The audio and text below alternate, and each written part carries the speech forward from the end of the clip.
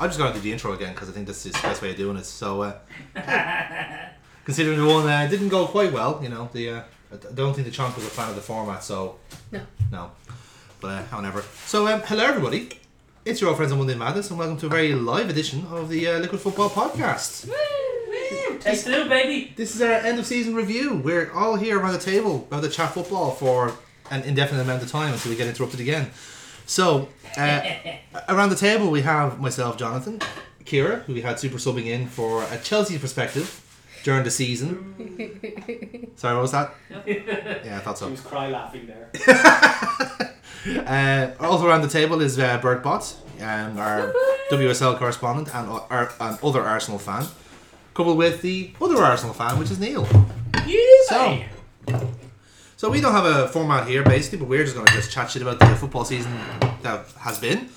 And basically, while eating delicious food. Yes, we do have lovely food here. Lovely spread here from our host. Indeed. So with that in mind, lads, I suppose the best way to start is what's your kind of takeaways from the season so far? Everything is shit. Well, that has been established, but I was hoping you might go into kind of more specifics than anything else, really. You know. Yet again, football players are proven to be teenagers with, like, you know, just vast amount of money. It has been but also mixed in with like temper tantrums of a toddler. Yeah, true. I get the feeling you're referring to a certain star striker that you may have paid a that rate could apply to so many across not only the Premier League but worldwide. Yeah. But yes, specifically to a certain somebody who gave an interview in November. My God. When we were actually playing okay. Yeah. Like, why would you ruin something when you had it, like, you know? To make it more interesting. Pretty much, like, you know? Like, geez, going to a football club where you're expected to run? Nah, that's broken my contract, pal. Sorry. Shocking. Honestly. And the gas thing is, that, like, completely fucked your season up when you think about it. I know, like, No, that wasn't what fucked Chelsea's season. It was the beginning and the end, though, because I know, like, you had because nothing else happened to Chelsea. Nothing else happened at Chelsea that year. It's one big complete retcon. It never happened. My main takeaway is that football is definitely more corrupt than we even want to imagine. Like, I think at every base layer of football there's some layer of corruption, and we are choosing to ignore it for the sake of our entertainment of and hope and belief that our clubs are innocent and all, but I can't imagine any clubs are. There's like some level going on in everything, really. Norwich would be, in my mind, wouldn't they? I feel like Norwich would just be too naive to be corrupt. Yeah. Delia wouldn't stand for that. That kind of way. Considering they've got the brain trust of Delia Smith, Stephen Fry, and a former Labour MP as their like managing director, I just feel within the three of them they wouldn't even be able to organise a piss up in a brewery. Fuck it, they don't even know what a brewery is. Like, But yeah, I suppose like his one takeaway was that Norwich were fucking terrible. It was very easy to see two teams get relegated. We even said at the time, like, there's no chance these lads are surviving. Like, they haven't signed a single player. They sold their best player at the start of the summer to Aston Villa, and he ended up being a sub for most of the year. Like, which is crazy. You know, they were just unprepared. Totally were, but I think they were there for the parachute payments, really. And I think Neil will agree with me on this. Takeaway is that it's the hope that kills you.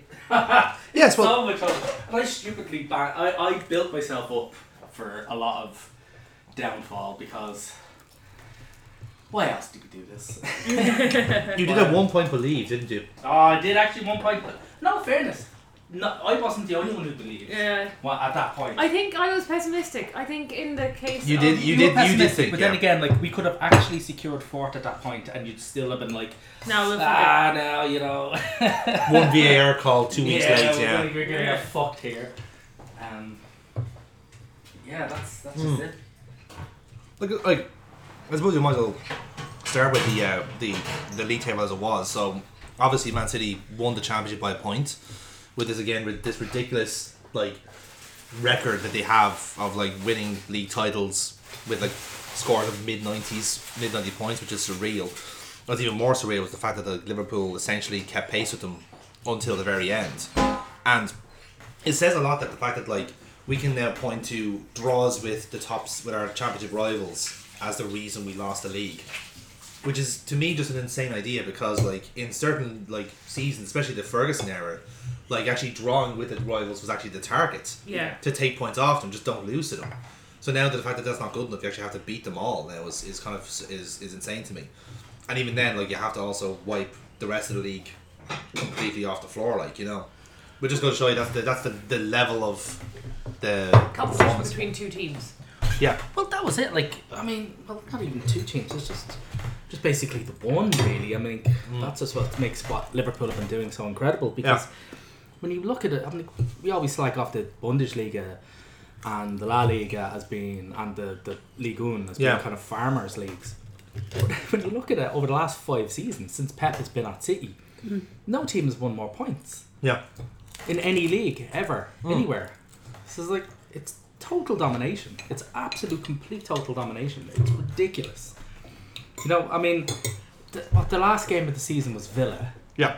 It's like they bought Villa's best player for £100 million and had him on the bench for most. Going like, I don't think they brought him on just to mock Villa. To get that psychological edge over them. So ridiculous. Just when you gotta, you look at the ridiculous amount of cash that they're spending. It's insane. They've already bought Haaland. Yeah. They're gonna buy 2 or 3 more players. Like, it's gonna be mental. Like this, I'm not looking forward. But I am slightly interested in the kind of way you're interested in the car accident in this transfer season, because you'll have City, you'll have Chelsea coming back in, and then you're also going to have Newcastle now. And I think from all the reports on what Newcastle can spend and still remain within FFP, it's in the region of about 550 million. Yeah. And they can increase their wage bill by nearly 90 and still remain within FFP. That's because of the attendances they get. That's because of the fan group. Exactly. That's the thing. Like if the Dubai crowd were going in for a club now, they go for Newcastle because they have a bigger fan base than Man City, well, quite frankly, will ever get. Quite honestly, like Loyal, very loyal. yeah, and you can see that in them. Like I mean, I know, their heads are being buried in the sand a little bit over the Saudi deal. But like Literally. a little bit, yeah. Like I know some of them were wearing like fucking like turbans going to the stadium and all that, but And towels, yeah. But that's the thing. Like it's literally they were so desperate to just get Mike Ashley out of the club. They were willing to be bought out by a horrendous state essentially. But as I say, the argument is, well, I mean, it was okay for Man City to get taken over. It was okay for PSG to get taken over. What's different about us? But that just shows you how, as you said, like but that's not a reason. That's the reason a child would give. yeah. Oh, they can. Oh, it's what about it? I understand that. They can leap off the bridge into the fucking river. Why can't I do it? Yeah. This is a stupid fucking thing to do. Yeah. Just because other people are doing it doesn't mean you have to. Well, that's just it, like. But that's That's not the a reason an adult gives. That's No. the reason you get off a child. That's the reason you don't accept off a child. Yes. But as you said, like I mean, the sheer fact that it still went through either way. With government involvement. Yes. Of course. I mean, Boris loves Newcastle. He knows. I mean You Aston can point it out Ham. on a I mean Aston Ham. Aston Ham, Newcastle Hampton. Yes, no, money. Oh, yes, I know. I love say money. But yeah, it's been a ludicrous fucking season. It's been a very dramatic season. I found like a lot of stuff outside of the season, and even then, like there were still kind of like stuff on the pitch, like that was still kind of like slightly like out of a fucking like Netflix special, But even then, like all the other It's stuff. actually an Amazon special. It's all or nothing. I'm looking forward to that. Like that is literally gonna play like the fucking season finale of Ted Lasso. Like, oh, everyone's feeling good. Oh, they got relegated. Oh shit. Oh no. But like that's Arsenal in a kind of nutshell, really. To be fair to you, right? The kind of like my takeaways from the whole thing was that I think he's did as much as that team was capable of. Considering midway through the season, you get rid of Aubameyang. Lacazette's clearly out the door, But so the you're thing playing is- with a third the thing choice is, striker. Jonathan, the thing is, no one wanted fourth. We actually didn't want fourth. So it's just Sky made everyone think that we wanted fourth, Yeah, but absolutely. no one actually wanted. So No, you actually no one wanted you actually fourth. prefer playing on Thursday nights as opposed to Wednesday. At the minute, with that crowd, I don't fancy going to Bayern or Barca. Well, even Barca, just because we'd be probably terrified of their badge. We always play the badge. Yeah. Same thing happens when we fucking... Now, the thing, we only just gotten over that little hoodoo kind of ish slightly with Man United. And then they go on and appoint fucking Ten Hag, a fucking decent coach. Oh. No, you don't do that. Yeah. Well, let's get into it. Let's talk about United then, because obviously they had a fucking hilariously bad season. I think we can all agree on that.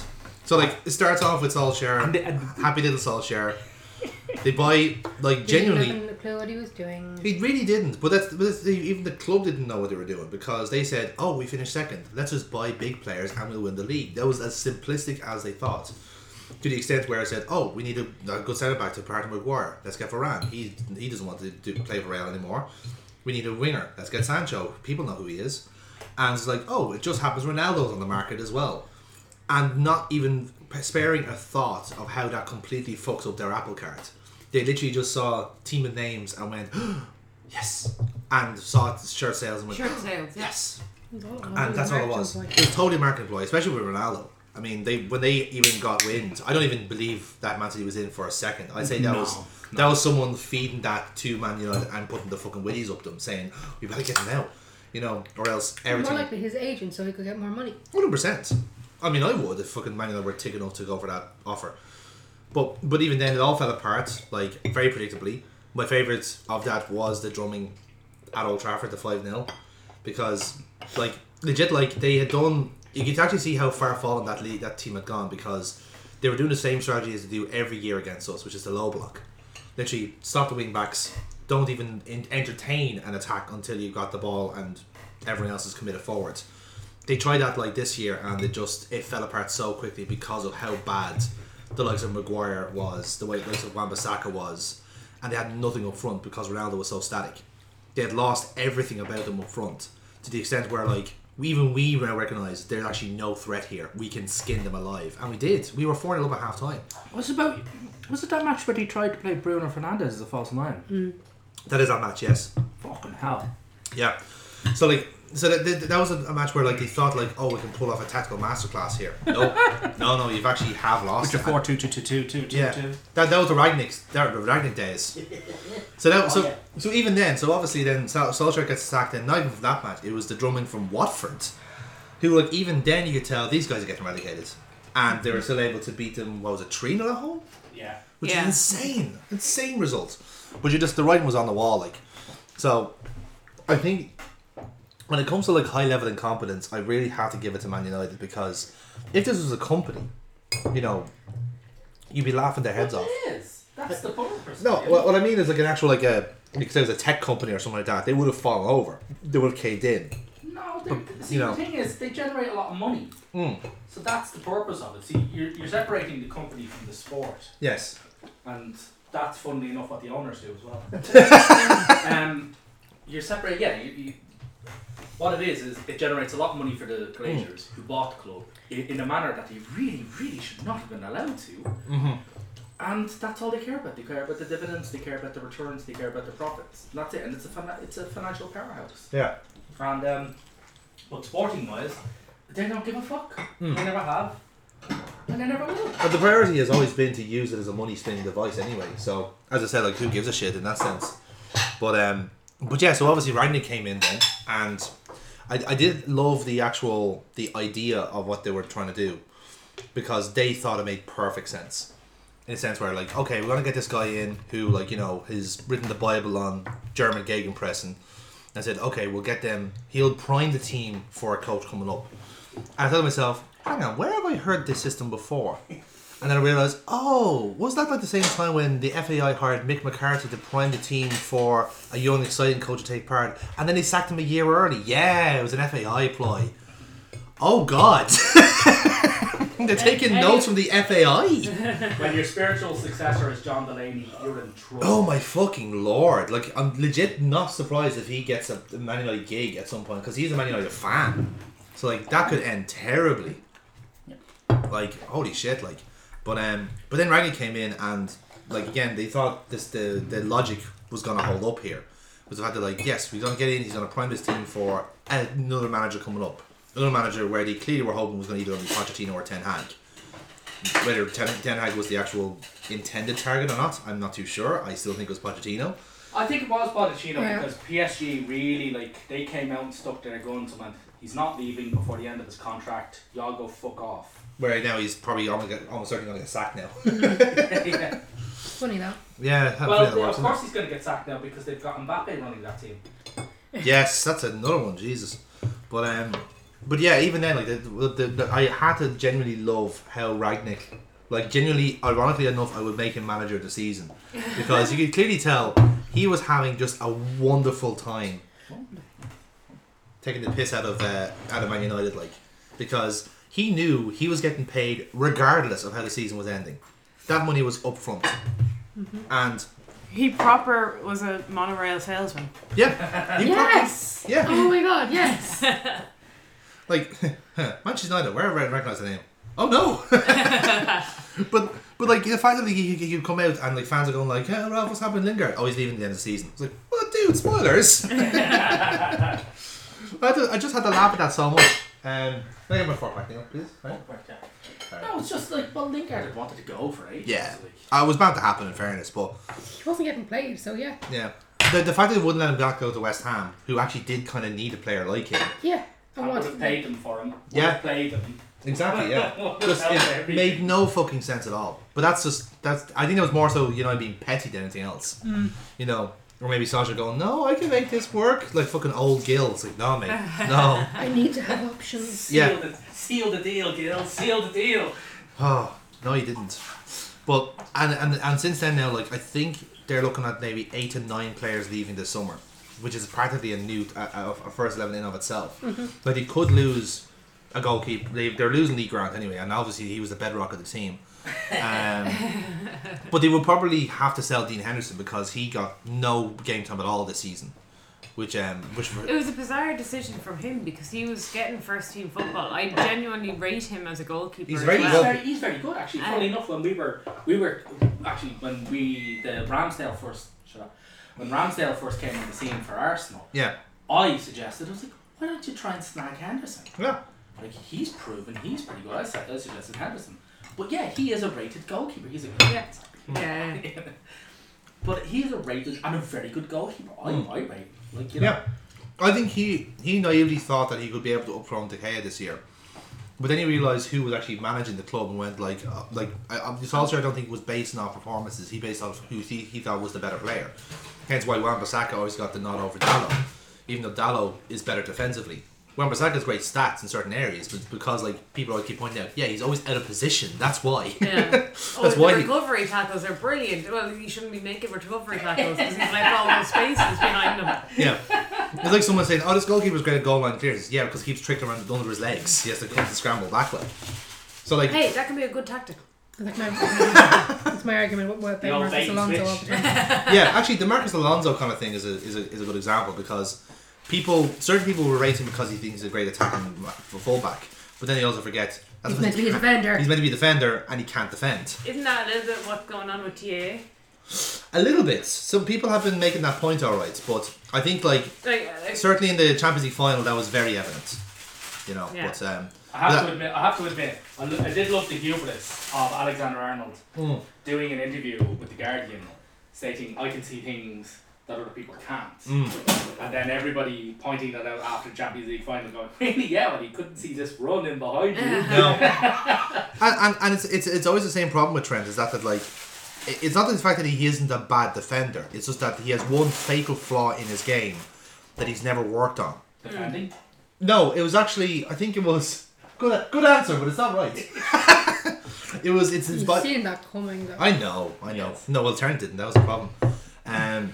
No, it was legit, it's his body position. Like, he turns too slowly for a track back. You know, pace-wise, he can catch up, but when you're going up against someone like Vinicius, who's all acceleration, you're not gonna catch him in that time. It's impossible. He's just too quick. So when it comes to that, like his body position's off, and then the goal comes in, and it's as easy as that. But that's why they had played Vinicius in that position. Yeah, no, it was You know, a tactical thing on rails. Totally. He's Yeah. a dangerous player though, as well. He's phenomenal. And even then you have like essentially the identical player in Rodrigo. You could play on the opposite side if you wanted to, but they didn't, because like Robertson would kind of like they have this weird thing where like Real play a central midfielder a right wing, so the team is completely off kilter. And it's like that fucks up certain teams like City and like Liverpool, who are expecting them to line up man for man. Yeah.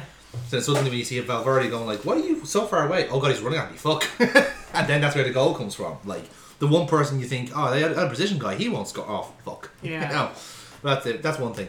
But yeah, like I've at least like with regardless of how our Liverpool season has gone, being able to laugh at how bad Man United has been laughing. Like literally, this has probably been the best season Liverpool's ever had for multiple reasons. Yeah, like you were in for the quadruple. Whether you actually like we were so close with two, like like, two games, like You had a 50% success rate, and we're like at the very end for the other two, like it's an exceptional season. Yeah, no, like and the work rate and the ethic, like you could see in the Champions League final, like Liverpool, like we're out on their We were feet. shot. They were shot. And who can blame them? They played like over 60 games that 63 games. Every game they could play the season they did. Yeah. Which I think is, I'm nearly sure either the first time it's happened or the second time it's happened. Second time it's happened. Was it Chelsea that had that? Ancelotti Chelsea. 2004, 2005. I think we were in Everton. When there was like the proper, like, that was peak Chelsea as well, like when he were fucking cruising at 4 or 5-0, like. Apologies. But yeah, like the fact that we did get so close as well, I think is a testament to the team, because they were fucking good all season. Even the fact that we were able to catch up to Man City, if anything, was surreal. Because like I said, everyone's made the point, like, it was once a 14-point gap. I know realistically it wasn't that, but even then, to be able to keep pace is exceptional. But even that's just on the Liverpool side. Then the second side is the women's team got promoted. It was like, finally someone's paying attention to the women's team. And they got their open top parade. Yay! Yeah. They were the first bus. They were the first up, and then I think it was the U team, and then the first team, the men's first team bus was there. I can't remember what the sequence were. I think they changed over the parade, but like they got their championship one. They were like they had the same kind of merch as the men's team and all that. It was great. They had a lovely time, and I'm genuinely excited for how next season's going to go, because I'm fairly sure now that Matt Beard is there, he's pulling strings to get funding. I've seen a couple of links now that Liverpool are pulling some West Ham players because of the Matt Beard. Like, West Ham and Bristol are the ones we keep tugging on. Yeah. So we might coach our as a keeper. newly promoted team, like you're not going to be expected to be able to pull in the big names. That shouldn't be our job this year. It's got to be survive. Yeah. Mid-table will be a good target. Do you know what? Like, it could be a Liverpool-Everton scrap for relegation. Again this year. I think their name counts. I think their name, man. The name is, of course, Liverpool. You know? Yeah. I mean, that men's team and other things as well will carry them as well. So. It is also that, like, once they know that they're actually being treated seriously, I think more players will be willing to go, because they know Matt Beard. He has such a great record as well with winning WSL titles with not fancy teams though. Like, he won it with Liverpool before, and again that was when they had a fantastic team at that time. But he's had great success with the likes of West Ham and Bristol's, who, like, Bristol City, for example, was a basket case when he took it over. Yeah. And even for the few months, at least he gave him a took good... it over from maternity leave, wasn't it? And they actually clawed back an 11-point deficit. They were so close to surviving, but they didn't get there in the end. But the players that he recruited, he all signed for Liverpool. Yana Daniels, was the main one there. I can't remember her. Was Rachel Laws? Rachel Laws was one, yeah. There's 4 altogether. Carla Humphrey? No, not Humphrey. No, Humphreys, yeah, she was Bristol. Yeah, she was, you're right. And Michaela Moore was the other one. So they all came in at the same time, just for the season. They all got recruited, they all got promoted as a team. But the players they're signing in the interim, like they poached the goalkeeper off Derby County. I think her name was Clark. Oh yeah, there was serious talent there. Yeah. But that was because of what happened to our goalkeeper, to Rachel Laws. Like, horrible fucking what happened to her. But even then, the biggest signing, like, we thought we were going with just Leanne Kiernan up front, but then obviously you go, no, you improve on your best area sometimes. They bring in Katie Stengel from the US college leagues. She's been fucking brilliant. She's matched Leanne Kiernan in terms of goal scoring. So even then, that whole season's been good, right? So not only have you got the men's team going all the way with our competitions, you got the women's team in the end cruising the championship. I know it's tough at some point, but then you got also Everton having their worst season in a century. Yeah. Man United collapsing. Like, legit, like, there was one permutation. You know, I believe in parallel universes. there's one universe out there where Liverpool win the quadruple, Man United are out of Europe, and everything get relegated. And I want to live in that world. I'm genuinely curious about how that works. There was a point where I was like, this is going to happen. Like, I thought, oh my God. I think, well, who was that they came back to win 3-2 against? Was it Villa? It was, yes, it was Villa, yeah. It was Villa. They were 2-0 down at half time. I was like, oh my God, it's happening. Because if they lost that match, they were boned. They were boned, yeah. I was like, it's happening. They're gonna get fucking relegated. I've been entertaining it as a kind of pipe dream, but I was like, shit, this is actually fucking happening. And then they rallied back, and I was going, oh my fucking God, like you mentioned earlier on, angry Seamus Coleman. All it took for him to get good again was to make him angry, and it's just probably angry at Lampard's incompetence. But this is exactly what I was going to say, and no offence to the Chelsea fan or anything. He was never a relegation fight team. But it's also that like it's such a false like dawn to say that Lampard is going to get anywhere with that Everton side, because all he's done is wind the club up. Yeah. He has wound the club up. He's made them more tribal. He's made them more militant, and you can see it in the fan base. The fan base are picking fights, like they're having rows, they're storming pitches and that, because in a sense, like Lampard is telling them, no, we're in a fight. We have to you know. He's properly going full Tory and going, Brexit means Brexit. You know, he's literally like all I'm waiting for is a blonde wig. That's about it, like. Or proof, or news he's had a lockdown party, you know, the kind of way. He should never have been appointed to Chelsea, never mind Everton. Yeah, I agree with that. He wasn't ready. Like, he was doing a great job at Derby, don't get me wrong, but they're not the same level currently as Everton, never mind Chelsea. Like, so, and when he was being appointed to Everton, they were in a relegation battle. You needed somebody who had been there before. 100%. Frank has never managed anybody in trouble like that. They scraped by the skin of their teeth, and it wasn't because of him, I don't think. No. Yeah, but he's going to take that credit. Of course He will. He's the manager. But not even that, but the people, the Lampard fanciers, like pundits wise and people like that, will go, oh, he saved them. I said, no. Let's be fair here. Everton survived. Lampard fanciers, you mean Harry Redknapp? Well, the Redknapps generally, to be honest, but like They are his cousins. But they are. Cannon, fuck me. But here's the thing about that, right? The reason Everton survived, and I'm happy to be on the record with saying this, is because Burnley sacked Sean Dyche. That is genuinely the only reason that they survived. Because if Sean Dyche was in that job, Burnley would have found a way out. Yeah. Like because he's been in a relegation battle before. He is the relegation guy. Like, he's the guy you do ask if you want to immobilise a team. You know. Literally and figuratively. That's actually true, yeah. But that's the thing, like, in a sense, I'm not surprised Burnley got relegated this year. It was just the fact that, like, obviously they lasted so long on this kind of marginal line. But if you ask any Burnley fans, and I know there's at least a couple out there, they would say the writing's been on the wall for some time with the new owners. Translated into Neanderthal, yeah. Yes, exactly, yeah. No, they would say that like these clicks and whistles. But parachute payment. Yeah. Well, not even, yeah, but that's exactly what's happening. Is the fact that like the new owners are literally doing the Glaziers on Burnley. They're asset stripping. They're taking money out of the club. They're adding debt to the club itself. Wasn't there like a 50 million quid loan that they now have to repay? 60 million quid loan, yeah. That they now have to repay. They wouldn't have to repay it had they stayed up. Yes. But like I said, they're relying on the parachute payments, which by the way are ending this year. So if they don't get yeah. So which means that they won't get the benefit of it then if they say get promoted. They have to now stay in the championship to get the parachute payments. So now you can see, now it's not necessarily a coincidence now that Ben Mee and James Tarkowski are going for free, and Nick Pope is going for a cut price deal. They're stripping the club of everything they see. Do not be surprised if they get relegated to League One, because that's what they're doing. That's the aim. That was definitely possible with Everton, because Everton, had they gone down, they had anchors. The amount of debt leverage, the amount of debt that club is swamped under. Yeah. Had they gone down, I reckon they could have done a proper Sunderland on it. I totally agree. I think it was the exact same situation. The same way the Sunderland didn't survive, Everton did. Yeah. That's how marginal it is, and it still is. Like, let's be fair, they're still recording serious amounts of losses for the club they're in. They're living way beyond their means. And again, you say that to any Evertonian, they will fucking like glass your eyes out, but that is the reality of it. Like,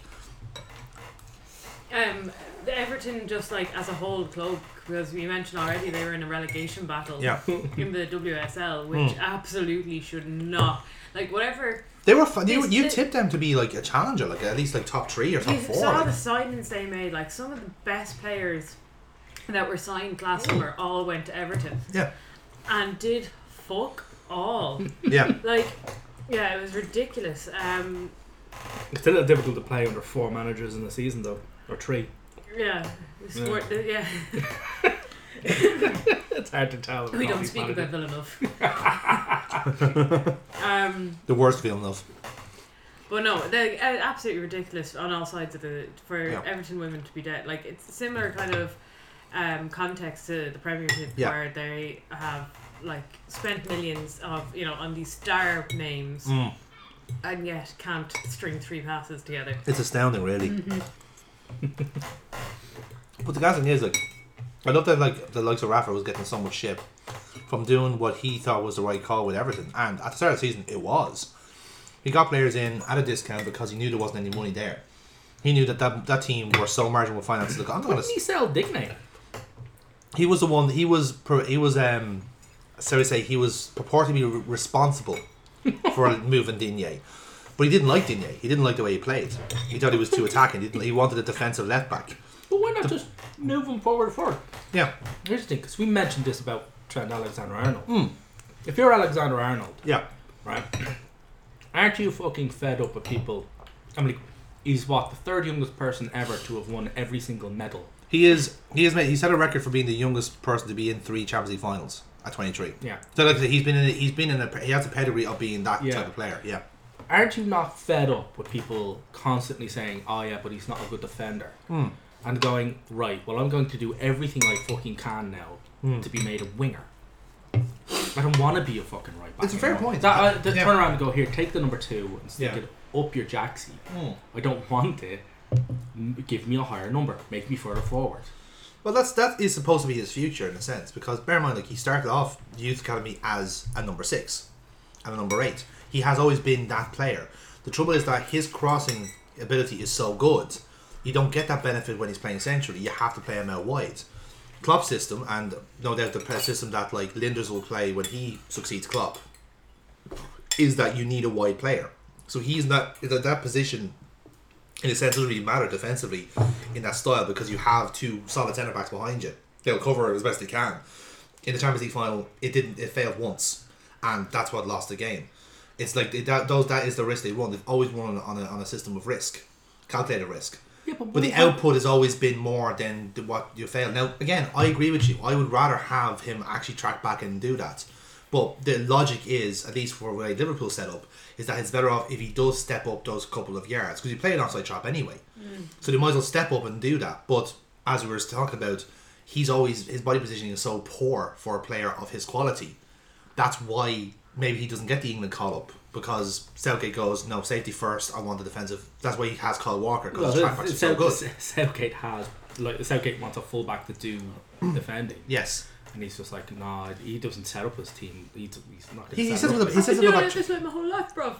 That is a solid Gareth Southgate impression. But legit, he plays a back 3, so like Trent's like skill set doesn't suit. You know what I mean? Because he's too advanced. He's like a quarterback. You know, that's why. Did he try and play him centrally one time? It was terrible. Like, he was setting Trent up for a fall with doing that, because like Trent hasn't played midfield for so years. many like of the journals trying to call for him to go central because he was such a good playmaker. I feel like that was just a right. Well, let's just show them. How much this isn't going to work. Now, don't get me wrong. Let's see a whip in across from the centre circle. Conversely, there was the same kind of pressure put on Neville, Phil Neville, to put Leah Williamson in midfield, and he was like, okay, but I don't understand why you're asking me to do this. And then she just pings balls like left, right, centre, like, absolutely over the top. And he's like, oh, that's why they put out. Oh, that's a good idea. Why didn't I think of that? It was like, I feel like he tried to do a Gareth Southgate and like, I'll prove all of these people wrong, and then, oh shit, they were all right. Go out there and fail in your preferred position. But yeah, that's the thing. Like, so in that kind of like that idea of the, as I said, with those players being played out of position, with Rafa's thing was that Digne was his Trent in a sense, where he was such a good playmaker, but Rafa always had a defensive back line. He always had a defensive back four, even when he was at Newcastle and with Chelsea. Really, Yes. with Chelsea, he immobilised that back four Yeah. to a certain extent, and he won like a UEFA Cup out of it. Like, he was so good. But the thing was that Rafa was promised the moons and the stars with Everton, in the sense where, okay, you're here for a couple of years, put your stamp on it, and keep us up the league. But Rafa, I think, knew fairly early on this team is tumbling down, because there's so many egos, there's so many different clashes, and he just brought players who were good, honest players like Damari Gray and Andros Townsend, and they fucking ran through walls for him. But then, and when Calvert-Lewin got his injury at the most worst time, he had to do something, because he couldn't rely on Richarlison, and they had no backup striker use system-wise because he fucking loaned them all out. So he had to bring in Salomon Rondon, right, who again runs through walls for Rafa at Newcastle. The trouble was, he was in the Chinese league. They've been in lockdown for 2 years.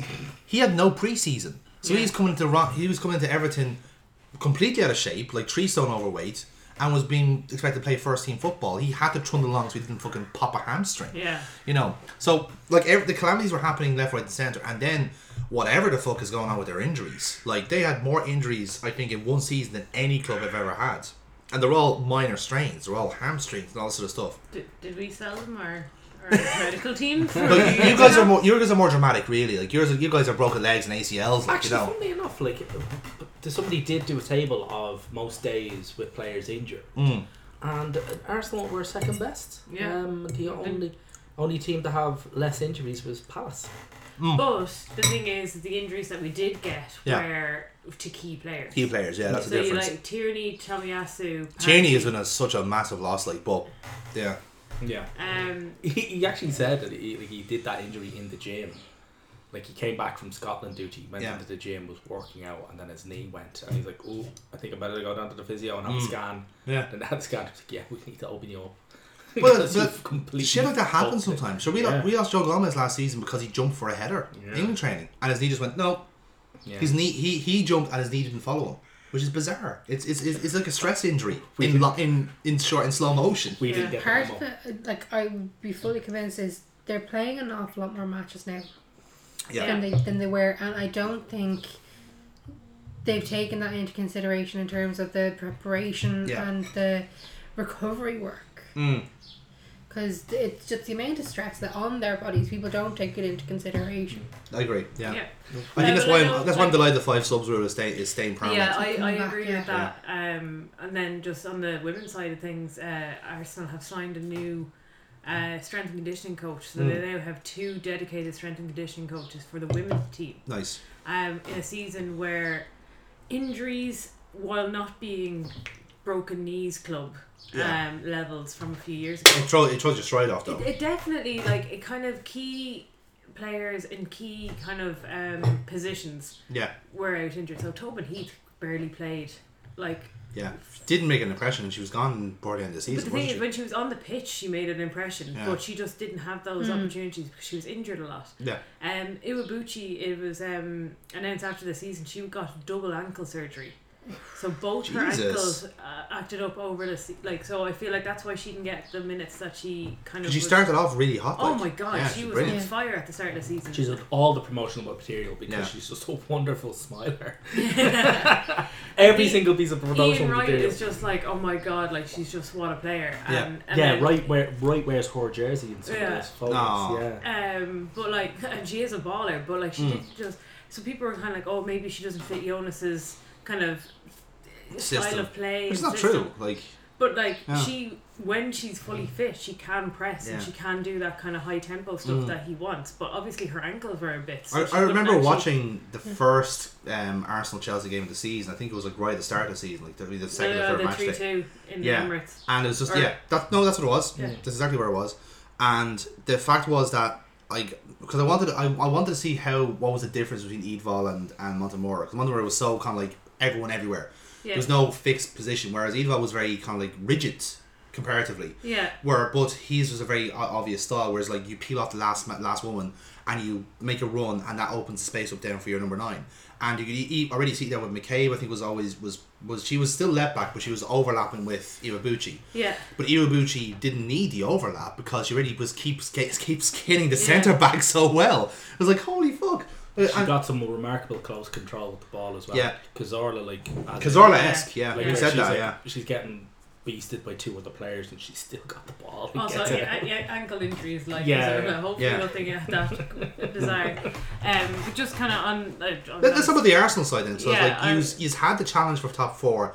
It was going well with a team that on paper was weaker than say what Spurs ended up with post January. Yeah.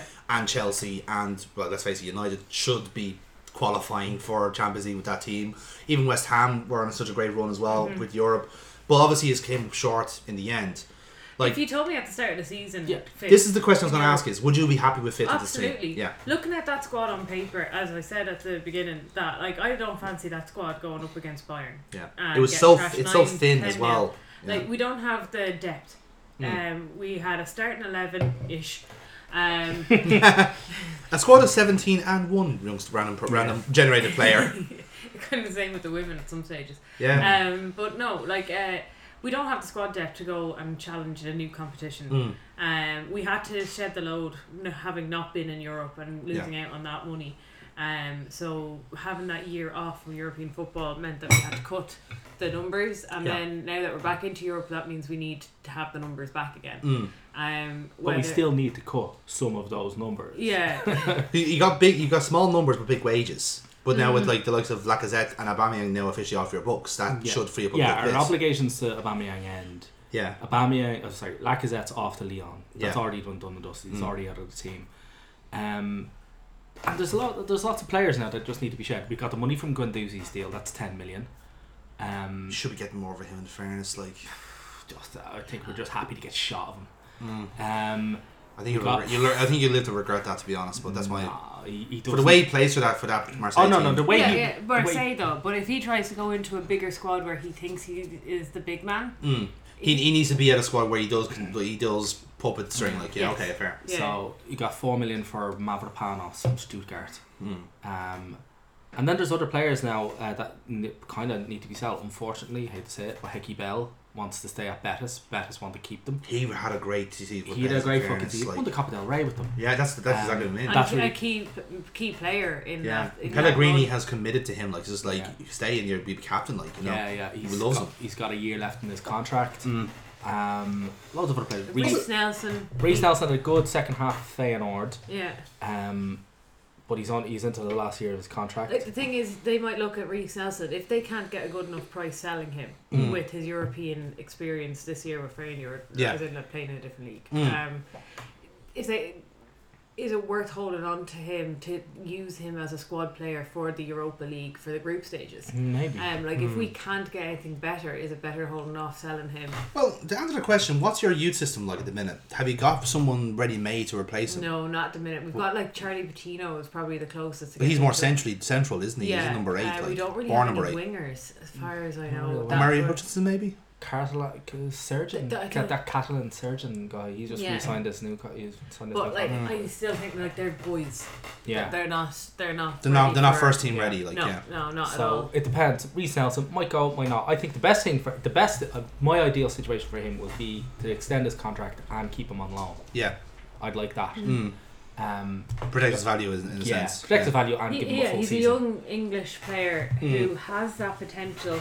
Is getting first team football now with Feyenoord. He wasn't at the beginning. I think he just couldn't. Oh yeah, no, you just couldn't do it. I think one of I don't know if you listened to the same podcast, but I think I did. Yeah, but he was talking about his diet. Yeah, his diet, where he actually just didn't know how to cook for himself. Yeah. He didn't know how to fuel for matches or to like get rest and recovery phases in properly, and it was like that kind of shit. Like he probably was taught in the academy, but was kind of like it's weird. You don't take it in. It's funny when like I remember reading interviews with Jack Wilshere, and Jack Wilshere was like, his conditioning at times was so bad, like he couldn't stand on one leg for any period of time, and I'm like, I can do that for fucking ages, man. And I'm nowhere near an athletic kind of guy. I was like, no wonder he was constantly getting injured. Like, I'd say he had no strength and conditioning. Yeah. I'd say he had just no conditioning whatsoever. His body was just made out of fucking yeah, like that, like, and then Arsenal women stealing one of the strength and conditioning coaches isn't going to help that. No, but actually that was needed. Yeah. It was an internal promotion. It was an academy strength and conditioning coach who's been brought up to the first team for the women, which kind of, it's great to see that there's kind of that inter-club kind of. It's treated as one system. Yeah. Well, it was initially with the announcement of Eidevall and Arteta. I love that. Like Eidevall, I'm still on the fence about. I like him. I like the way he's doing it. I think it just didn't work from this year. No, I do agree. Like, he brought us closest we've had, like, been to winning it, and like we took Chelsea down to the last day. But what lost it for us was that United game. The Birmingham, yes, but like also Chelsea lost to Reading 1-0. Yeah. So they had their fuck up, and then which was a fucking amazing goal of the season, Diane Rose. But the Eidevall, the match against Man United, is the thing because we played them off the park. Yeah.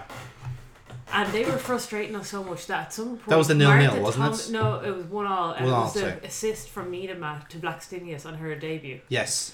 That absolute, like... Oh, that was the Miedema fucking ghost ball that nobody apparently saw, but apparently went through... Oh, that was fucking... What was that, 50 yards or something? Something ridiculous. And like straight... it was brilliant, but that was an equaliser. Yeah.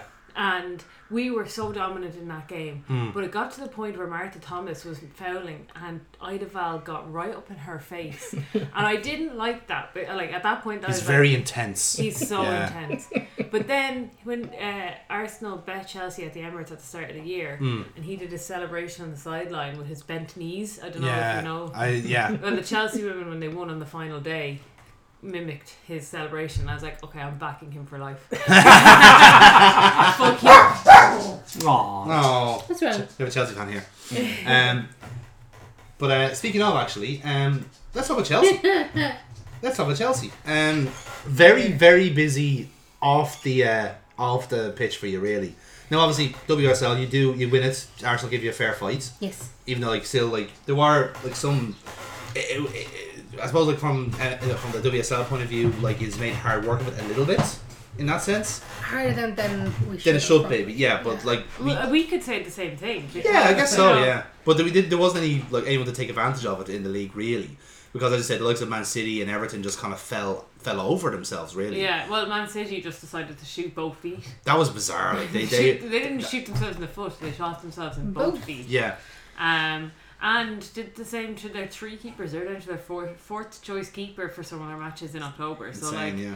And now the exodus as well. Like, they're losing so many of their key players for nothing. Like, they're not as if they're transferring anywhere like that. They're all on the market. Like, someone can pick up Lucy Bronze if they want to, which I think is insane. But if we switch to the men's side, then obviously you guys finished third, like comfortably. Also made that very hard work. I was about to say, yeah, because like you were comfortably the third best team in the league, even going into the kind of into the start. You had Lukaku coming in, and the sheer fact that like you can. I should feel like that. But like that kind of making me dizzy. Yeah, a little bit. But the thing is that you obviously were the third best team regardless in the league, because there was a cut above you, obviously, like defend the Champions League as well. Mm-hmm. So you had a few extra games over the season at awkward times. I know that feeling. It's pointless competition, but even before then, get over that. Yeah, really, like you put in for the competitions, you know what the schedule's going to be like. Exactly. Yeah. You've over moaning about, and you have the squad depth to back it up as well. So it's not as if these competitions as well have come out of nowhere. No, you just invented it. You just want the money, like, so, like, why are you complaining when you've got 3 matches in a week? Exactly. Yeah. Get over it. But obviously we started a little bit about the Lukaku situation and how much of a disastrous transfer that was in the end. Yeah, he did not suit. He did not. He didn't get any goals that were like. Or didn't get enough goals, rather. Yeah. He got a handful. How many did he score? He's single figures. Single digits, something Single like figures. 5 or 8. Because it's across all Pernille competitions. Harder, also a huge summer signing for Chelsea, also didn't score that many. She scored the same amount as Louise Quinn for Birmingham City. That says No more. mighty Queen. Like, Yeah, no, just Yeah, no, one that's of a my fair favourite compliment, yeah. stats. like between him and Werner not firing on any cylinders, it was essentially then left to Havertz, Pulisic and midfield like to pull out any goals. Yeah. So we're essentially working with no strikers, which works for Man City. We made it a lot more work. Yeah. But Look, I do find that astounding, yeah. with what happened with Roman Abramovich in Ukraine and the club being sold, you can actually see that impacting on the players on the pitch. Yeah, I'm just checking here, by the way. Their contract, like, they that's That's why we've lost Rudiger. Yeah. Yeah. Like, he's gone. He was actually a decent defender. I liked him. I know He was by far the best. I think he he was had one of the a best players, yeah. calamity in him or two, but like Lost Christensen as well, hasn't he? He's Yeah, Christensen went last season, yeah. So you're losing Christensen, Rudiger, and Aspilicueta. Christensen was gone. Yeah, I know he's Yeah. gone, but he's leaving this year. Like he was playing this year though, Christensen. Yeah, not really. He played like I think 2 games. A couple of games, yeah. But that but he was even then you're still you're losing 3 pretty big defenders, especially 2 you could have sold on for fairly well. Like and Aspilicueta's going to be a big loss too, in that sense. So essentially, you could argue they've lost an entire back 3 just out of that.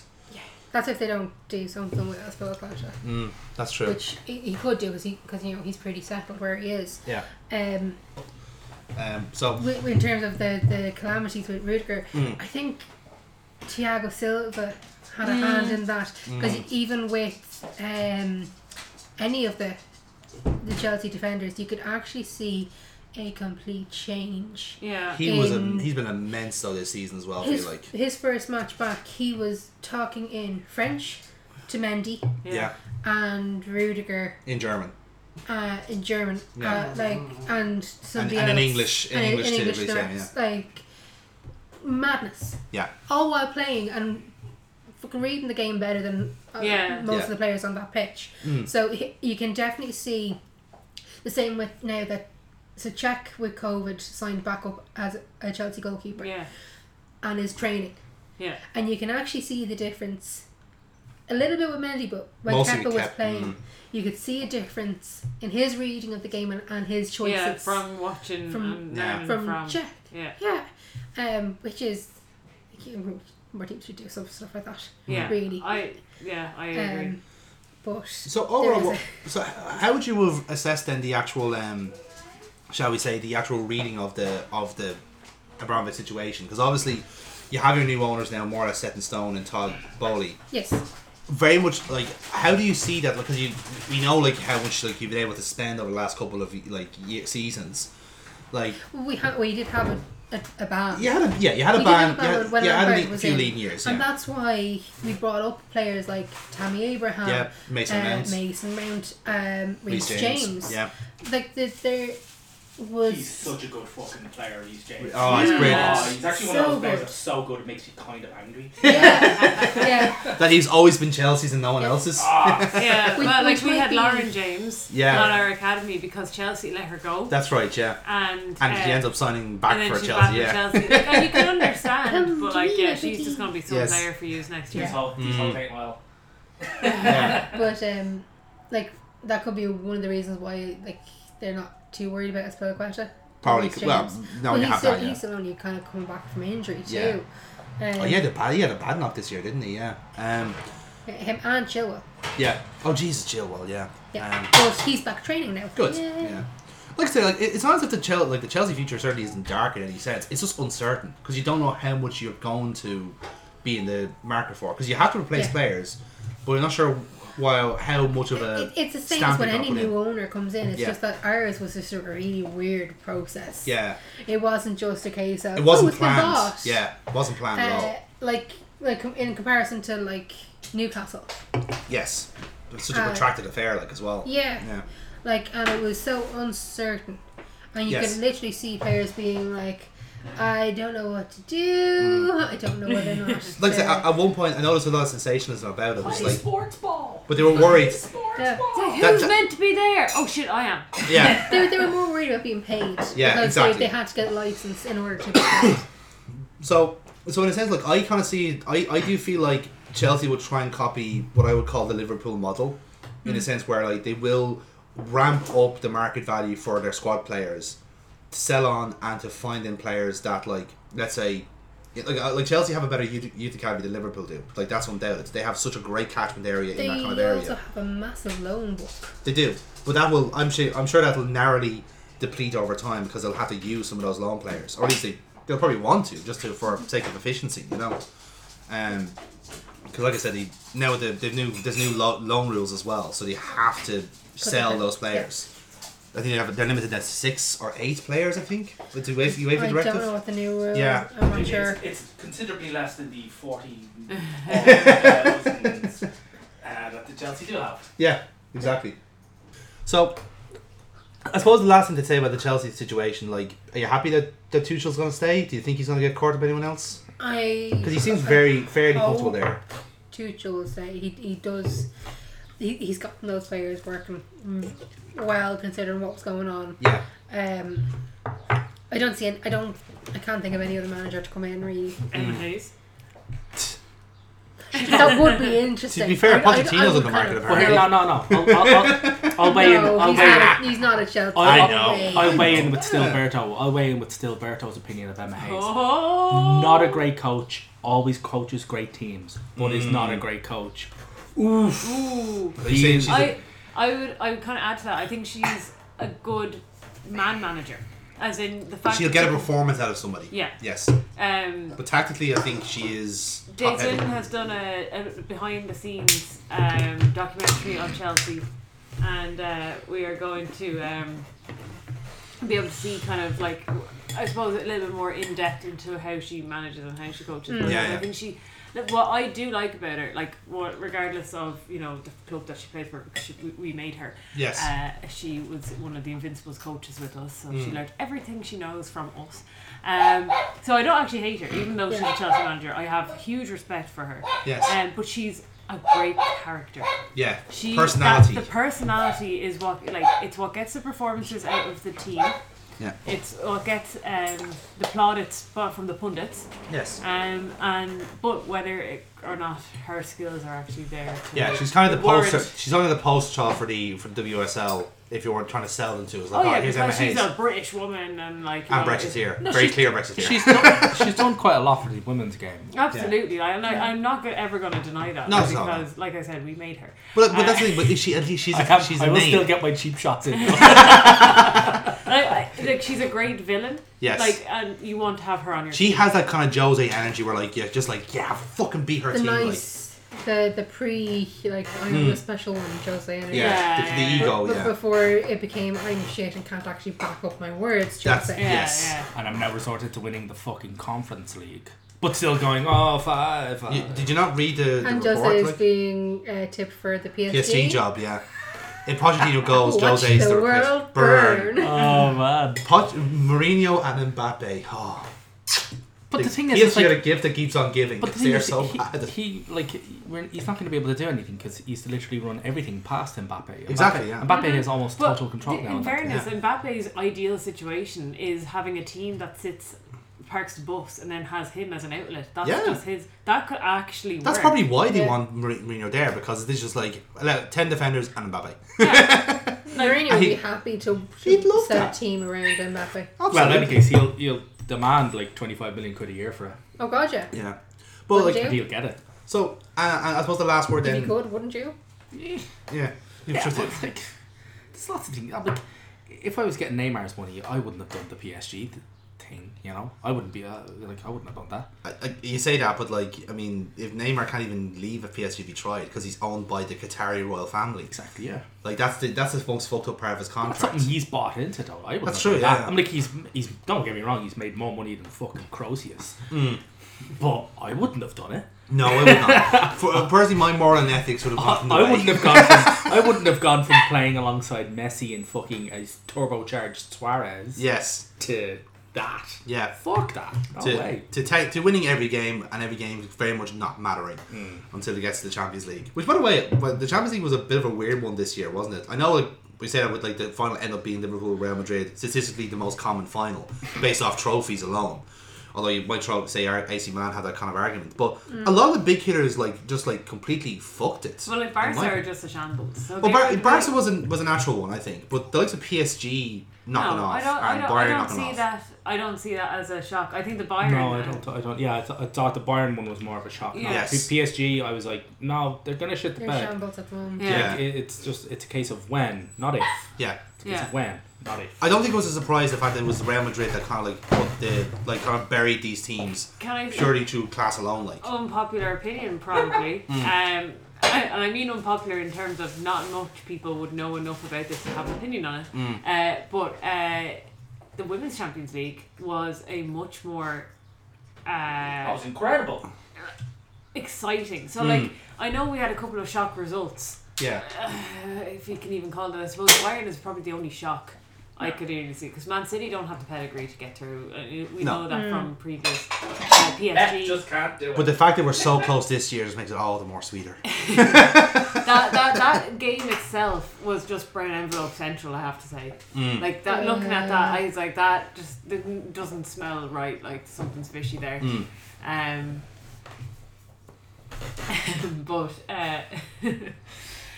the Women's Champions League was absolutely like, it was nailed on going to be Barcelona going to win it. And what a performance from Lyon to get through. Yeah.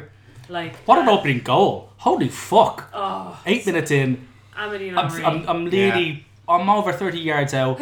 Cut it onto my right foot, but you can't even call it cutting onto your right foot if you're fucking nearly 35 yards from the goal. You're not cutting onto anything.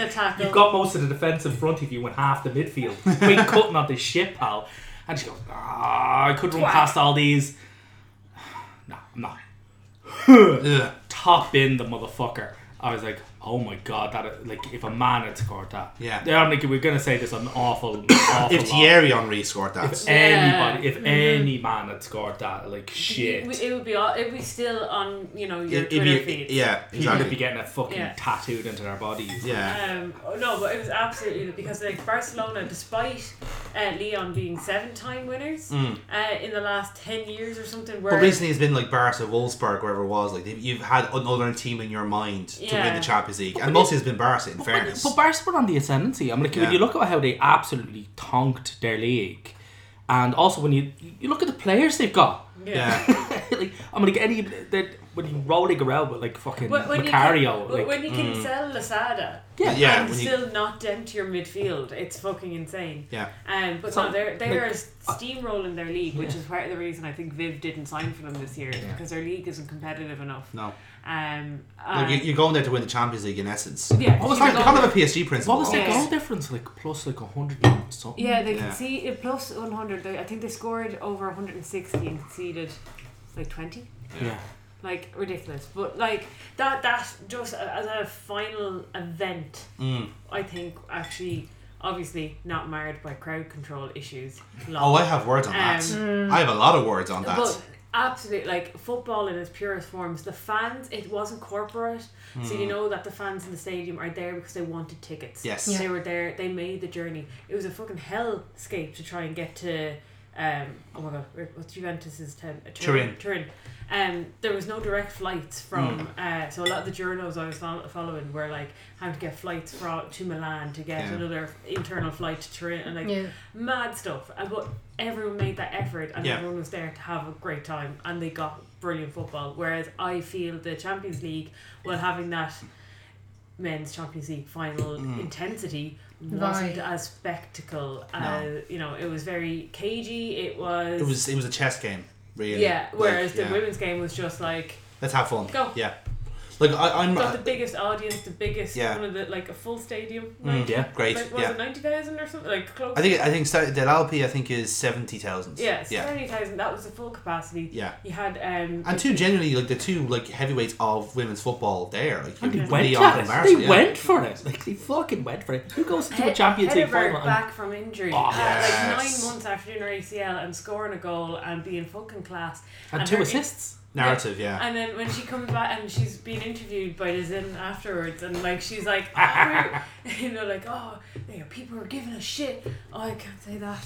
And it was just like the pure emotion, because you don't get that in the men's game. It's so scripted. It's so control. You don't get it anymore now. Like I like Arseblog. Like the subtitle to Arseblogs on the website is "It's fucking brilliant." That's because I can't remember who said it. It was fucking Kim Little. No.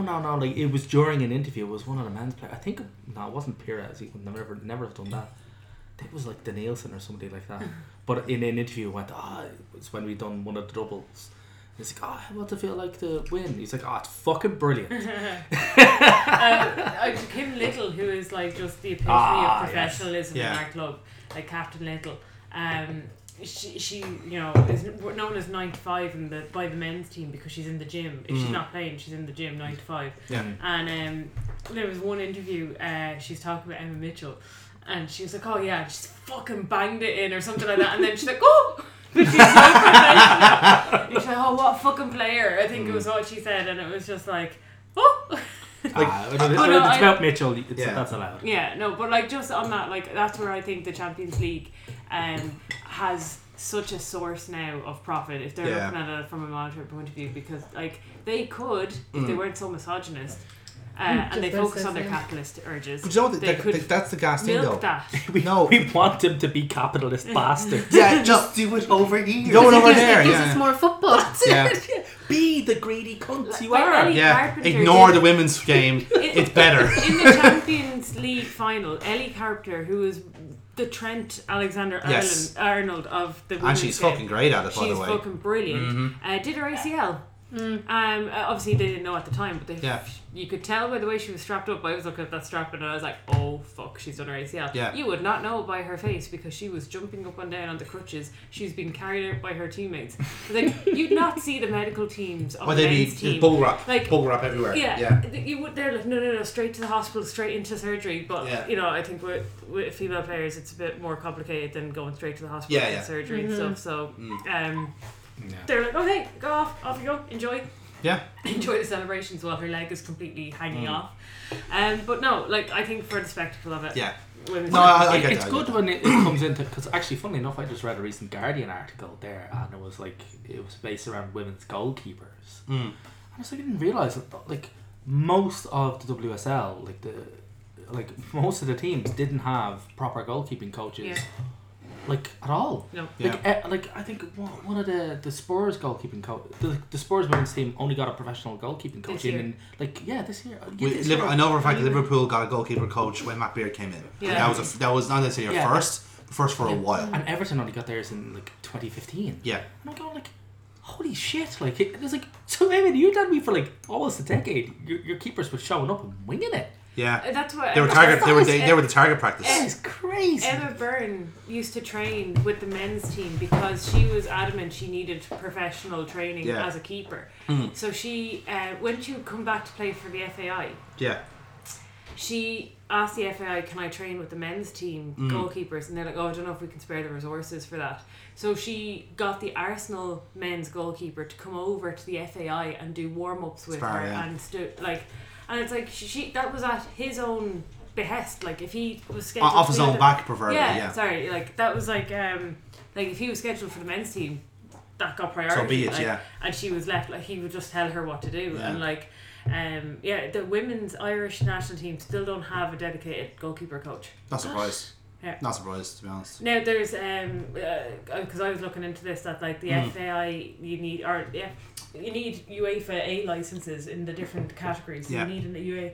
There's very few get onto the UEFA A license in goalkeeping. Yeah. Because it's such a it's niche. And it costs more to do, and you don't get as many opportunities to get your practice. And other stuff will get prioritised in essence. It's very few. There's loads of UEFA C licenses. There's loads of loads even more D licenses because you need a D license to coach a kids team. Exactly. And then so it's just the goalkeeping aspect.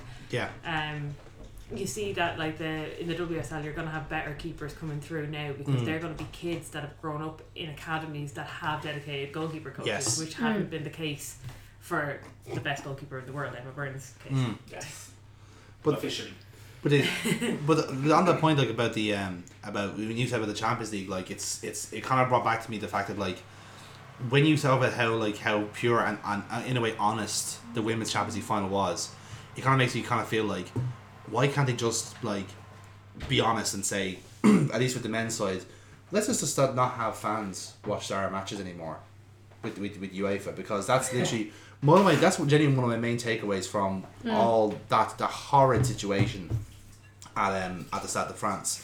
Now, like, I will not make any kind of bones about this. That should have been another Hillsborough. That was have been. No, that as in it was only by good luck and fortune. That's what I mean. Yeah. That's what I mean. Yeah. It's really crazy. I mean, it's mad. Like, the French police have never encountered a problem that they don't think couldn't be solved with chemical warfare. It boggles my mind. That is their answer to literally anything, any fucking protest. Pepper spray and tear gas. What the fuck is wrong with them?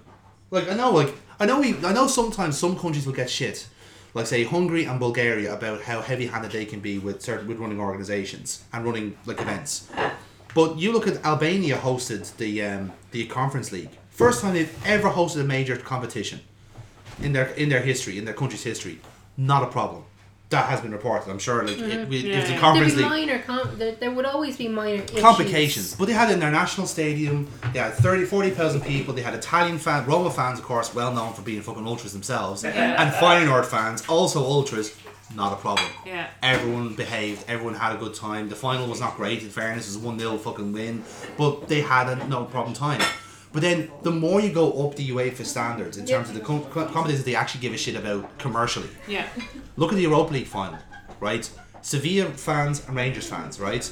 Again, not the final they probably wanted. Ultras. Also ultras, but they went to it wasn't Seville. They were in Seville. Apologies. It was Rangers and Frankfurt fans. Oh, of course. It was in Seville, right? Seville, by the way, 30 degrees on the day. There was no water in the stadium. Oh yeah, the fans were drinking out of the sprinkler taps at one point. Yeah, there was no bottled water in the stadium. No water provided for fans at all. At 30 degrees heat. For German and Scottish fans, a lot of the Rangers fans statistically were quite old. I'm going to jump in and just say at the Women's World Cup in France, I was at the Spain versus USA game. Yes, USA match, yeah. And it was 34 degrees. Yeah. And half time there was an announcement put out. They actually put the announcement out during the game, but I didn't hear it. Yeah. But people around me kind of told me about it. But at half time they said everyone gets free bottle of water at half time. Yeah. Because it's a health thing. Like, it's 34 degrees. Like, otherwise, what the cost of a couple of bottles of water versus several people going to hospital for dehydration. But yeah, so like the Europa League itself was a disaster. Let alone just like organisation wise, they just had no like bother in a sense where the fans didn't matter. Like literally, it was just the match mattered and that was it. The fans were secondary, and that has been a reoccurring They got their theme. money, and that's all they cared about. Oh, totally. It was it's a corporate gig, and they've said this before now, because they had the same issue last year with the last one, which is Chelsea and Man City. The allocations were so low, and the Chelsea fans are going, "What the fuck's going on?" Like, but the truth was that they said, "No, we actually make our money off the Champions League final by selling the rights and then also selling it to corporate entities and celebrities and all that sort of jazz." I'm sure UEFA, like, and I think what has been the kind of recurring theme with the kind of discussion about the Champions League final is that UEFA have just confirmed that they fucking hate football fans. Yeah. They hate the people that support their that products. Reason why, yeah. You know, so as I said, they provided nothing for the Europa League final in terms of facilities. Apparently, the toilets there was no toilets available, like queuing up. There were only toilets in the stadium. There's nothing outside, like let's say. In the fan zones or whatever. So not only there's no fan zones. Not only could you not drink, there was no directions to the stadium, directions to tickets, turnstiles, and all that. And all of that was repeated, but doubled for Stade de France. Yeah. Because when Liverpool get into a final, they fucking commit to it. You know, like you get a red army. Oh, totally, yeah. And this is the same in Kiev. It was the same in Madrid, and they had brilliant times in both cities. Because cities welcome them with open arms. And like, yes, give us all the fucking business we'll need for another year. Yeah. Stimulate our local economy. Like Paris fucking hated the idea of having 80,000 English people descending on. And they dislike the English. that's the key word, English. Because as French foot police have kind of learned, they don't realise that there's a very big distinction between English football fans and Scousers. Yeah. Scousers have never considered themselves to be British. They're Scousers. Yeah. They are Liverpudlians. Liverpool and Everton do not consider themselves English fans. You very rarely see Scousers like talking up to England matches. It's always Londoners. It's always Manchester fans. It's always Newcastle fans if I haven't Shearers around. You know, but never Scousers.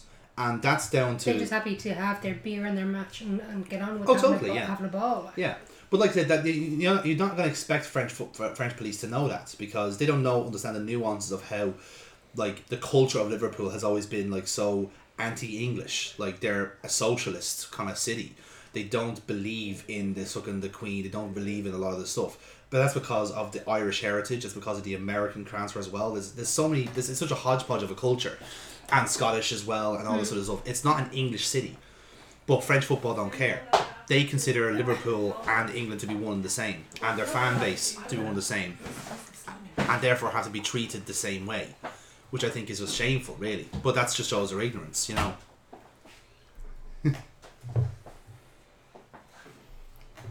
You know, it just shows the complete ignorance in that sense, because then the way they treated, and thankfully Real Madrid now have sided with Liverpool in a sense and have said, no, our fans were treated poorly as well. Yeah. Because all the story was, the narrative was about how the Liverpool fans were treated. And that is true, they were treated horrendously. But Real Madrid fans had equally the worst experience, the bad experience as well. But the Liverpool fans, because there were so many of them, Yes. between the fans that did have a ticket, the fans who were going to Paris for the fan zone alone, and finding a nice place to watch the match. Like my cousin. Like your cousin, yeah. Down the road from it, and my nanny is sitting there looking at the scenes, kind of going, oh shit. Yeah. Like, bear in mind, right, on that night, the day after was the 37th anniversary of Heysel. Yeah. Which is a situation, which is an event that Liverpool fans still to this day get blamed for by rival fans, and it was your fault that there was a crush there. It's just like it was the same thing. It was an organisational shambles, and yes, Liverpool fans, like all fan bases in England at the time, had hooligans. Yeah. It was part of the culture. That was the 80s. You had firms, yeah. We had firms. All of that has changed. You cannot turn to me now and say that the Liverpool fans are not the same way. We have had to live through Heysel. We've had to live through Hillsborough. It's part of the fan culture. You saw... He's turned more activist than anything else. 100%, yeah. And again, it's down to... That's why I mentioned the fact that, like, it's such a socialist city, because that is what they are. They're anti-establishment. They're not like... Again, it's ironic now because Liverpool is such an establishment, the club. Yeah. That's why, like, when certain things happen, like the furloughing of staff or the women's team going awry or stuff like that, it was all stuff that's... But that's the thing, like, the sheer novelty for Liverpool fans was to go to the final and have a great time. The French police didn't care. No, because the way they were treated was... They have to get through their tear and pepper spray stocks. Yeah. So, it's a sham. Head should roll for it. They won't. I sincerely hope that they do roll, because... But they won't. No. It's UEFA, they protect their own. Yeah. And that's the sad part. They will literally do an investigation and blame it on police actions that they have no control over. Yeah. Which is their way out. Which is yeah, their way exactly. out, You wait for turn around to the French authorities and go, here, you need to sanction these police officers. French police are going to go, you can't go, fuck off. But that being said, like, the French police have their kind of right to say that, because UEFA kind of dropped the Champions League final on Paris. Yeah, but No, I know they applied for it. It was It was done in February. They had time to prepare for it. Absolute months. What is the difference between And also fans coming in for a UEFA final as opposed to a French World Cup? Yes. Yeah, and also I've been to that stadium. I went to that stadium for the Sweden Ireland-Sweden game. Rhythm. It should just be old hat. I went to that stadium for the Ireland-Sweden game. Ireland-Sweden game. And it was just fucking wonderful. Yeah. But it's changed so much in that time. They just weren't theirs. Yeah. Like I was saying, They got their money and they were like, yeah, grant, whatever.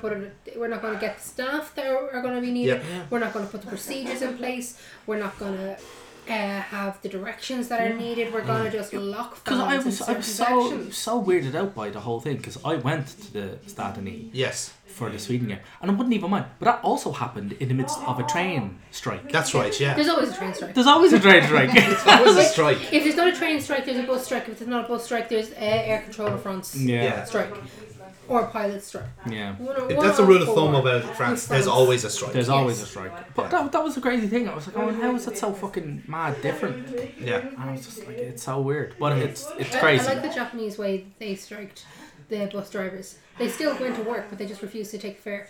So That's good. they just Yeah. ran their route, but their business was losing money, and none of the customers lost out. Yeah. So therefore, they had all the customers on their side, Yeah. and the company lost money. So they got their demands pretty quickly. Yes. But that's No, I get that. But like that's the really concept thing about it, because like even we know nothing's gonna get done about it, because the fact that this was allowed to happen again after something like Hillsborough and Heysel shows you that no one has actually learned anything from it, or if they have, it's just seen as such a low priority. I think it's key to what Jonathan Liu said about it. He wrote in the Guardian. What he said about it is that like football is actually run by authorities that are actively hostile to fans. Yeah, they hate fans. They just don't like the fans. It's secondary to their business. Their core business is corporate shindigs. They want to have Gazprom there. They want to have Pepsi there. They want to have fucking Camila Cabello there miming away. And her response was fucking hilarious. that was brilliant. The smell of rage off her, like, come And on. I'm sorry, she should have known. You're not even wrong. First of all, Read one. the room. Not even remotely sorry. First of all, she was never going to get cheered because she's not Dua Lipa. That was her first mistake, right? They booked the wrong act, right? That was one thing. But the sheer notion that she like got salty at fans, not realising they were pepper sprayed on the way into the stadium. Yeah. Maybe they weren't interested in listening to Havana. Maybe, I don't know. Like legit, like I couldn't believe that for a second. Well, I've got the camera set up and everything. Yeah. Legit. So, I would go on for hours upon hours if I could, but we'll wrap up this podcast by doing I suppose like the one little kind of gimmick we have thrown in for this show, which is the team of the season. Yeah. Right? So, we are doing what's called TIFO rules, which is we're picking basically one player per club in the Premier League and forming a team from that. Alright. Right? So, I picked my one, so I shall go first. I really think you should have given more time to people to do this. I feel like now we can just throw it on the spot. Yeah, because I wasn't going to be here. That's No. fair, yeah. No, you may think that you can do it on the spot. I don't have that kind of memory. that I kind will of need power. to Google every team and go, who do I think that I want Mm. against all the others of that same position, of all the other teams. So I will have had to have looked through the teams first. Yes. And then gone back. A full like transfer market style rundown of everyone. Yeah. Yes. I will need all their pros and cons and their XPs. Their biggest fears, their blood types, the whole lot. Yeah. Yeah, what they have for dinner before a match, what they have for dinner after Do they a have match. dogs? Can they boot the snoot? Can they boot the snoot? Can they pet the doggo? All of that sort of stuff. But Yeah. so no, That's fine. That's okay. I will go pet the doggo. You can go with the doggo. Absolutely. We actually do have a doggo on hand for this last part of the podcast, but Got emotional support. Though. emotional force validly, yes. So, anyway, so I'll start off with my one anyway, and I've kind of gone for, I suppose, a 4-2-4 because I'm mental.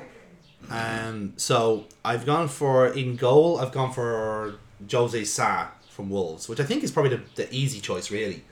Like he has been like statistically one of the best goalkeepers out there for a Wolves side that like they were good in the league, but not on paper in a strange way.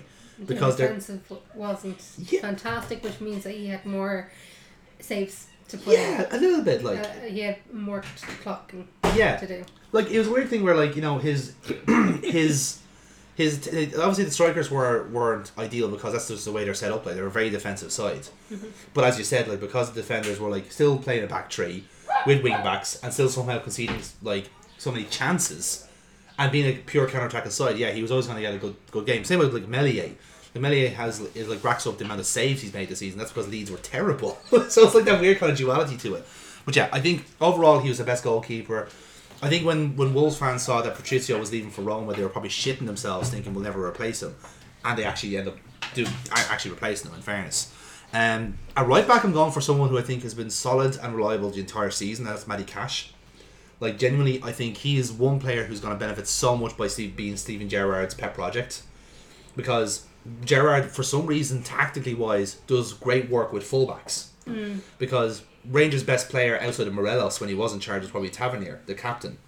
And even underneath them, he had Nathan Patterson, who he sold to Everton for 15 million quid. Yeah. And he was the backup right back, like, which is nuts. So right backs do very well in a Gerrard system, and probably left backs as well, you know. So I think Matty Cash is doing that. And again, not a coincidence that since he's declared for Poland, he's become a much better player, because now he's got that international experience, he's got that leadership role. You can see him becoming a club captain over time, you know.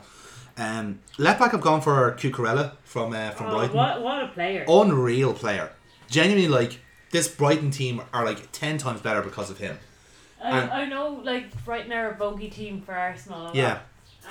And so there's always a potential of some fuck up from Yes. us. But when we played them, he was the main threat. Oh yeah. And he was coming up like. He was overlapping and He was underlapping. an absolute bastard. Yeah. But in the kind of way that, like, oh, I wish he was on our team. We need to sign this bastard. This is exactly the point I was going to make, because every top 6 team's going to be looking at him going, oh, we found our left back. Yeah. And legit, like, Chelsea need to sign him. Like, I have never seen a more Chelsea, like, Marcus Alonso-esque replacement than Marc Cucurella. He is literally that player. No, legit, like, he would challenge Chilwell. Yeah. I do genuinely believe that he would challenge That's Chilwell. what Chilwell was brought in to do, was Yeah. to challenge Alonso, and because With the injuries as well, like, Lampard yeah. didn't like Alonso. No. Well, you can see that. The defensive part was just not there, you know. But he works in Tuchel's style of play. Yeah. Anyway, moving on. he did. Centre back wise, I've gone for partnership of Chelsea's Thiago Silva, which I think is a fair shout. Like, he made the difference when he was in the squad. Yeah. Teams actually. Even on the worked. sidelines. Yeah. You've seen him in the matches, like, and he's in the second tier of the stadium, and he's going down the steps, get closer and closer, shouting, screaming at the team what to do, and just cheering them on. And In when in various some of the different matches, languages. Yeah. in They, like, the matches where there was no fans and things like that, so they could definitely hear him. those centre backs would be so lost without him in a sense. Like Rudiger and Christensen are good centre backs, and James and Aspilicueta, they're all good in what they are. But Thiago Silva is just the knitwork in that tree. You know. He showed them what they should be doing and Yes, how they the should basics. be reading Yes, the game, absolutely. which is not something that you can. It's hard to teach. It's hard to unless teach. you Yeah, can actually do it. exactly. Next up, I have is Mohamed Salisu from Southampton. Statistically, one of the best centre backs this season. And again, I don't think that's by design. I think it's because Southampton have just been like battered down so many times that he's had to be that good. And same with Bednarek. Like, this year has been a good year for Southampton defensively because they've worked so much on not being such a colander with goals. Yeah. They just won the one season where they didn't get trounced 9-0. And luckily, it was Leeds who got trounced 9 instead. So, mission accomplished.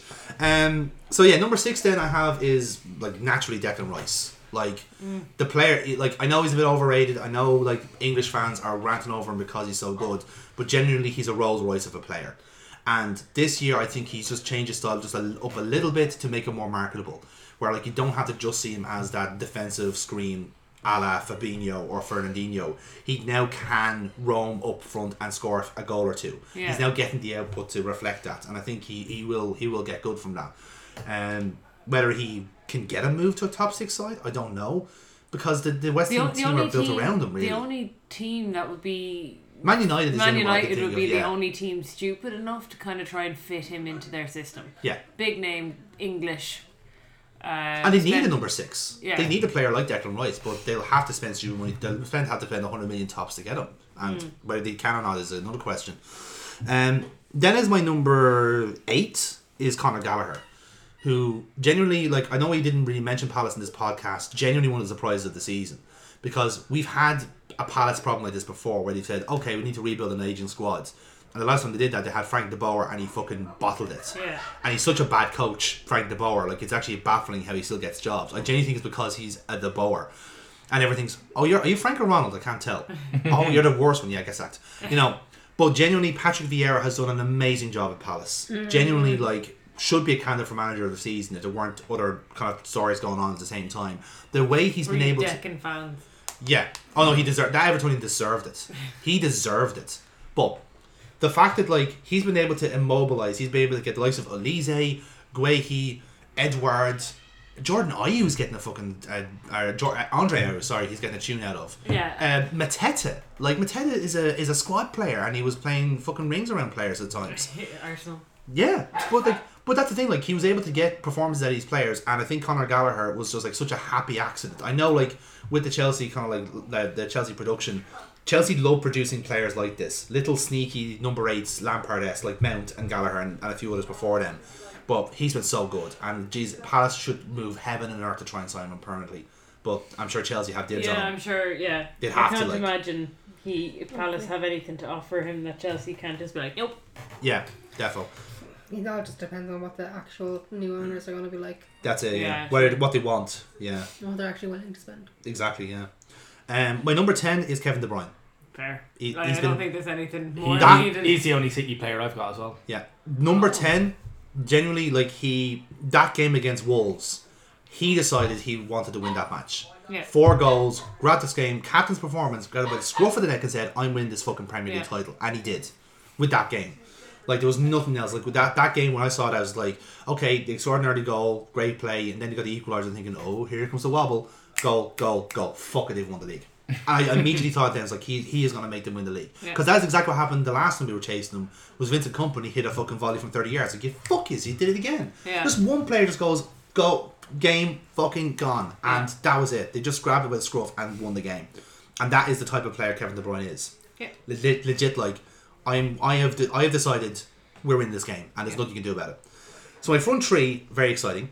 I've got Salah playing as a striker. No surprise. No surprise. He's been the first half of the season where it was incredible. He's tapered off second half because of the Cup of Nations and his contract and all this sort of jazz, but he's still been like leagues and bounds one of the better players in the league. I've gone on the left, Heung-min Son, who like in a weird way was having such a quiet season until you noticed he was scoring 20 goals a season. Not kind of way. Because under Nuno, he was doing brilliantly. Because Harry Kane was the narrative and going like, oh, what's happening with Harry Kane, blah, blah, blah. No one's realising, lads, he's scoring 2 goals a game for you. Like, you know, like you should pay attention to him. And then under Conte, he's just like even better. Because he is the He's exact... got the Kane partnership back up and running, which is just painful. But it's not even that though. It's because Conte has done something that people should have expected, which was add a third person to that partnership in Kukulevsky. Genuinely one of the best transfers of the window. Because all he's done, he's just replaced Mora with a player that can actually assist and finish. Like Mora, I do like him as a player, but he's a sub. Same with Bergwijn, same with all the other kind of wingers they have. But Kukulevsky was a killer. He went in straight away, played ball, was able to feed through Kane, but mostly feed Son. Because that's the way, like the Conte team are like a vertical 3-4-3. They play so forward and so direct that naturally a player like Son will benefit someone doing an opposite run on the other side. Yeah. You know, so he's good. And the other player I have is Bukayo Saka. Whoop whoop! Because genuinely, Star like, boy. because this is like, again, there were so many other breakout players this season, but Saka had such a quiet breakout year in a sense. Where you know, like, I know he had a great year last year, and he was kind of the shining light of like what was a pretty drab Arsenal season last year. He had the same thing this time, but with everyone else pulling forward. Like I was thinking Ramsdale for goalkeeper, I was thinking Odegaard in the pocket, but Saka just reflected how much better the Arsenal player team was becoming. Yeah, he's key to the Arteta's plans, and that's key. That's obvious this year. Yes. Whereas he was like this bonus thing last year of like, oh, this guy's actually good and he's helping us. He's not just the young player kind of helping us. He came a bit more forward to the line with the goals and assists. That was the difference. His output was phenomenal. Yeah. And he was picking up the slack for strikers that, let's just say, were letting you down. Yeah. You know. So I think that's my team anyway. So Salah, Cash, Cucurella, Silva, Salisu, Rice, Gallagher, De Bruyne, Saka, Son, Salah. Cool. I'll jump in with mine. Please do, yes. Very interesting setup, I must say. Yeah. Formation wise, I don't know if I'm getting coach of the year with this, but You actually have a lesser spotted 4-1-3-1-1. Yeah. Which is a Jose formation, as I recall. Yeah. Yeah.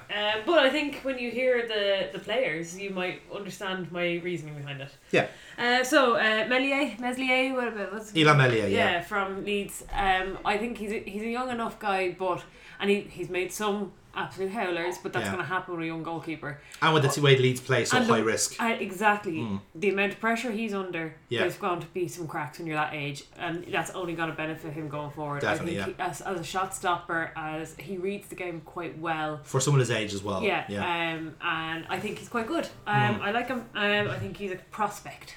Yes, that's a good way of putting that. Reece James, right back.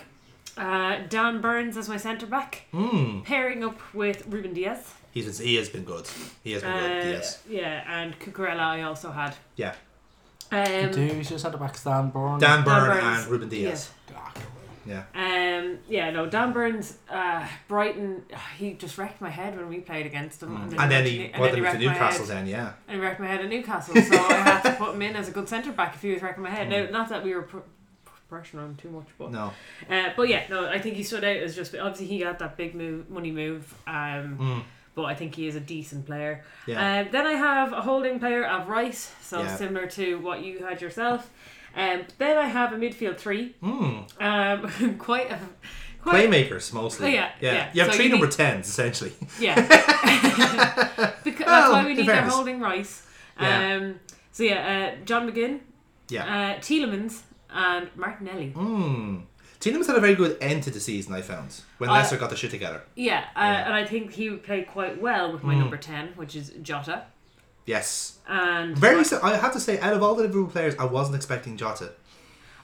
he wrecked my head. He did really well anytime he played He's against a Arsenal. fantastic player. He's Yeah. fantastic. He had a very, he's one, I was only... I don't understand why people aren't just literally like shouting his name from the fucking rooftop. Like He's Mane an incredible hasn't Yeah. had the I game. fucking hate him we lock down Mane every time. Yes. Cannot get a hold on that Jota cunt. Yeah. Fucking hate. And Tony. Ivan Toney, yeah. He was a decent player. He was one that stood out for me from those kind of lower teams. As, Yeah. he had He two had a very shots. good promotion year. You know, Yeah. that way where like you're expecting like someone like Mitrovic to tear up trees and he Yeah. ended up doing nothing. You were worried that Tony would be the same. Yeah, that But the he- level would be too much. But I Yeah. think he held his own. I think he did don't okay, know. yeah. I think if he was in a better squad and had better service coming into him, he could be a 20 goal a season. Well, what I striker. was going to say was that if Which Chris, is, if you've got John McGinn, Yuri Tielemans, and Martinelli flinging balls into him and that's the Jota, service, yeah. there you go. Exactly, yeah. No, I was going to say, like, since Ericsson's come into the Brentford side, Tony's looked an actual genuine danger to players. So yeah, I'd agree with that. All right. So that's a very spicy team, I have to say. Yeah. Again, I'd love to see what the formation is on paper, but it's like you actually have you almost have a Ragnick style 4-2-2-2, which I think is interesting, like, or 4-3-1. 4-3-2-1. 4-1-3. No, it's a 4-3-2-1 because you've got McGinn and Tielemans above Rice. 4-1-2-2-1. Yeah, it works. God, it's mental. Neil, have you got a team of the season for us? Yeah, I do. In goal, I've got De Gea. Yeah, I've always rated him as a superb goalkeeper. and another good year. Another fantastic year where he just basically is keeping probably one of the better number twos in the league Definitely, yeah. out of a job. And also because, quite frankly, I just could not. I was like, what other Manchester United player am I going to put into this team? Fucking no one. Fair, yeah. So I didn't want to burn up my Newcastle place with Messier, who I do think is a fucking great keeper. I didn't want to burn up my Wolves one with Sa. But that's how it is. My full backs, I've got Cucurella and Reece James. Yeah, fair point. I think it's fucking great. Both of them are good. I've just realised I made a wee bit of a mistake. I had Guehi and Bourne. I didn't realise that Bourne had moved to Newcastle, so I will have to find a replacement for him because my midfield is St. Maximin, De Bruyne and Eriksen. Yeah. Oh, that's tasty. Yeah. That's a tasty midfield. I just love the Eriksen story. I know he's an ex-Spud. Yeah, no, he's fairness. He's not a Spud anymore. Genuine feel-good story this year. Yeah, Genuine feel-good story. Really, I don't think anybody expected him to kick it on like he did. No. Yeah. I would have lost that fucking bet. Yeah, definitely. So that's my midfield. I think St. Maximin. Jesus Christ. Where fucking Poster Newcastle- boy for the new Newcastle. Where Newcastle dug him out of. Fuck. So jealous. And my forward line is Salah, Saka and Bowen. Oh, great shout for I Jared Bowen. fucking love Bowen. Future Liverpool player, Jared Bowen, potentially? fucking love him. Yeah. I just love watching him. I don't really watch it. I've actually started watching more Hammers games To see his style, since he's become more prominent. And when he played against us, every time he was on the ball, I shit myself. Yeah. He is the Not one. afraid to He's admit like the one I where wore my everyone's brown- backing Antonio I wear or someone my, else. I wore my brown trousers for the fucking West Ham game because of that motherfucker. He was excellent. Yeah, and his guys England captain prove it. Yep. Yeah.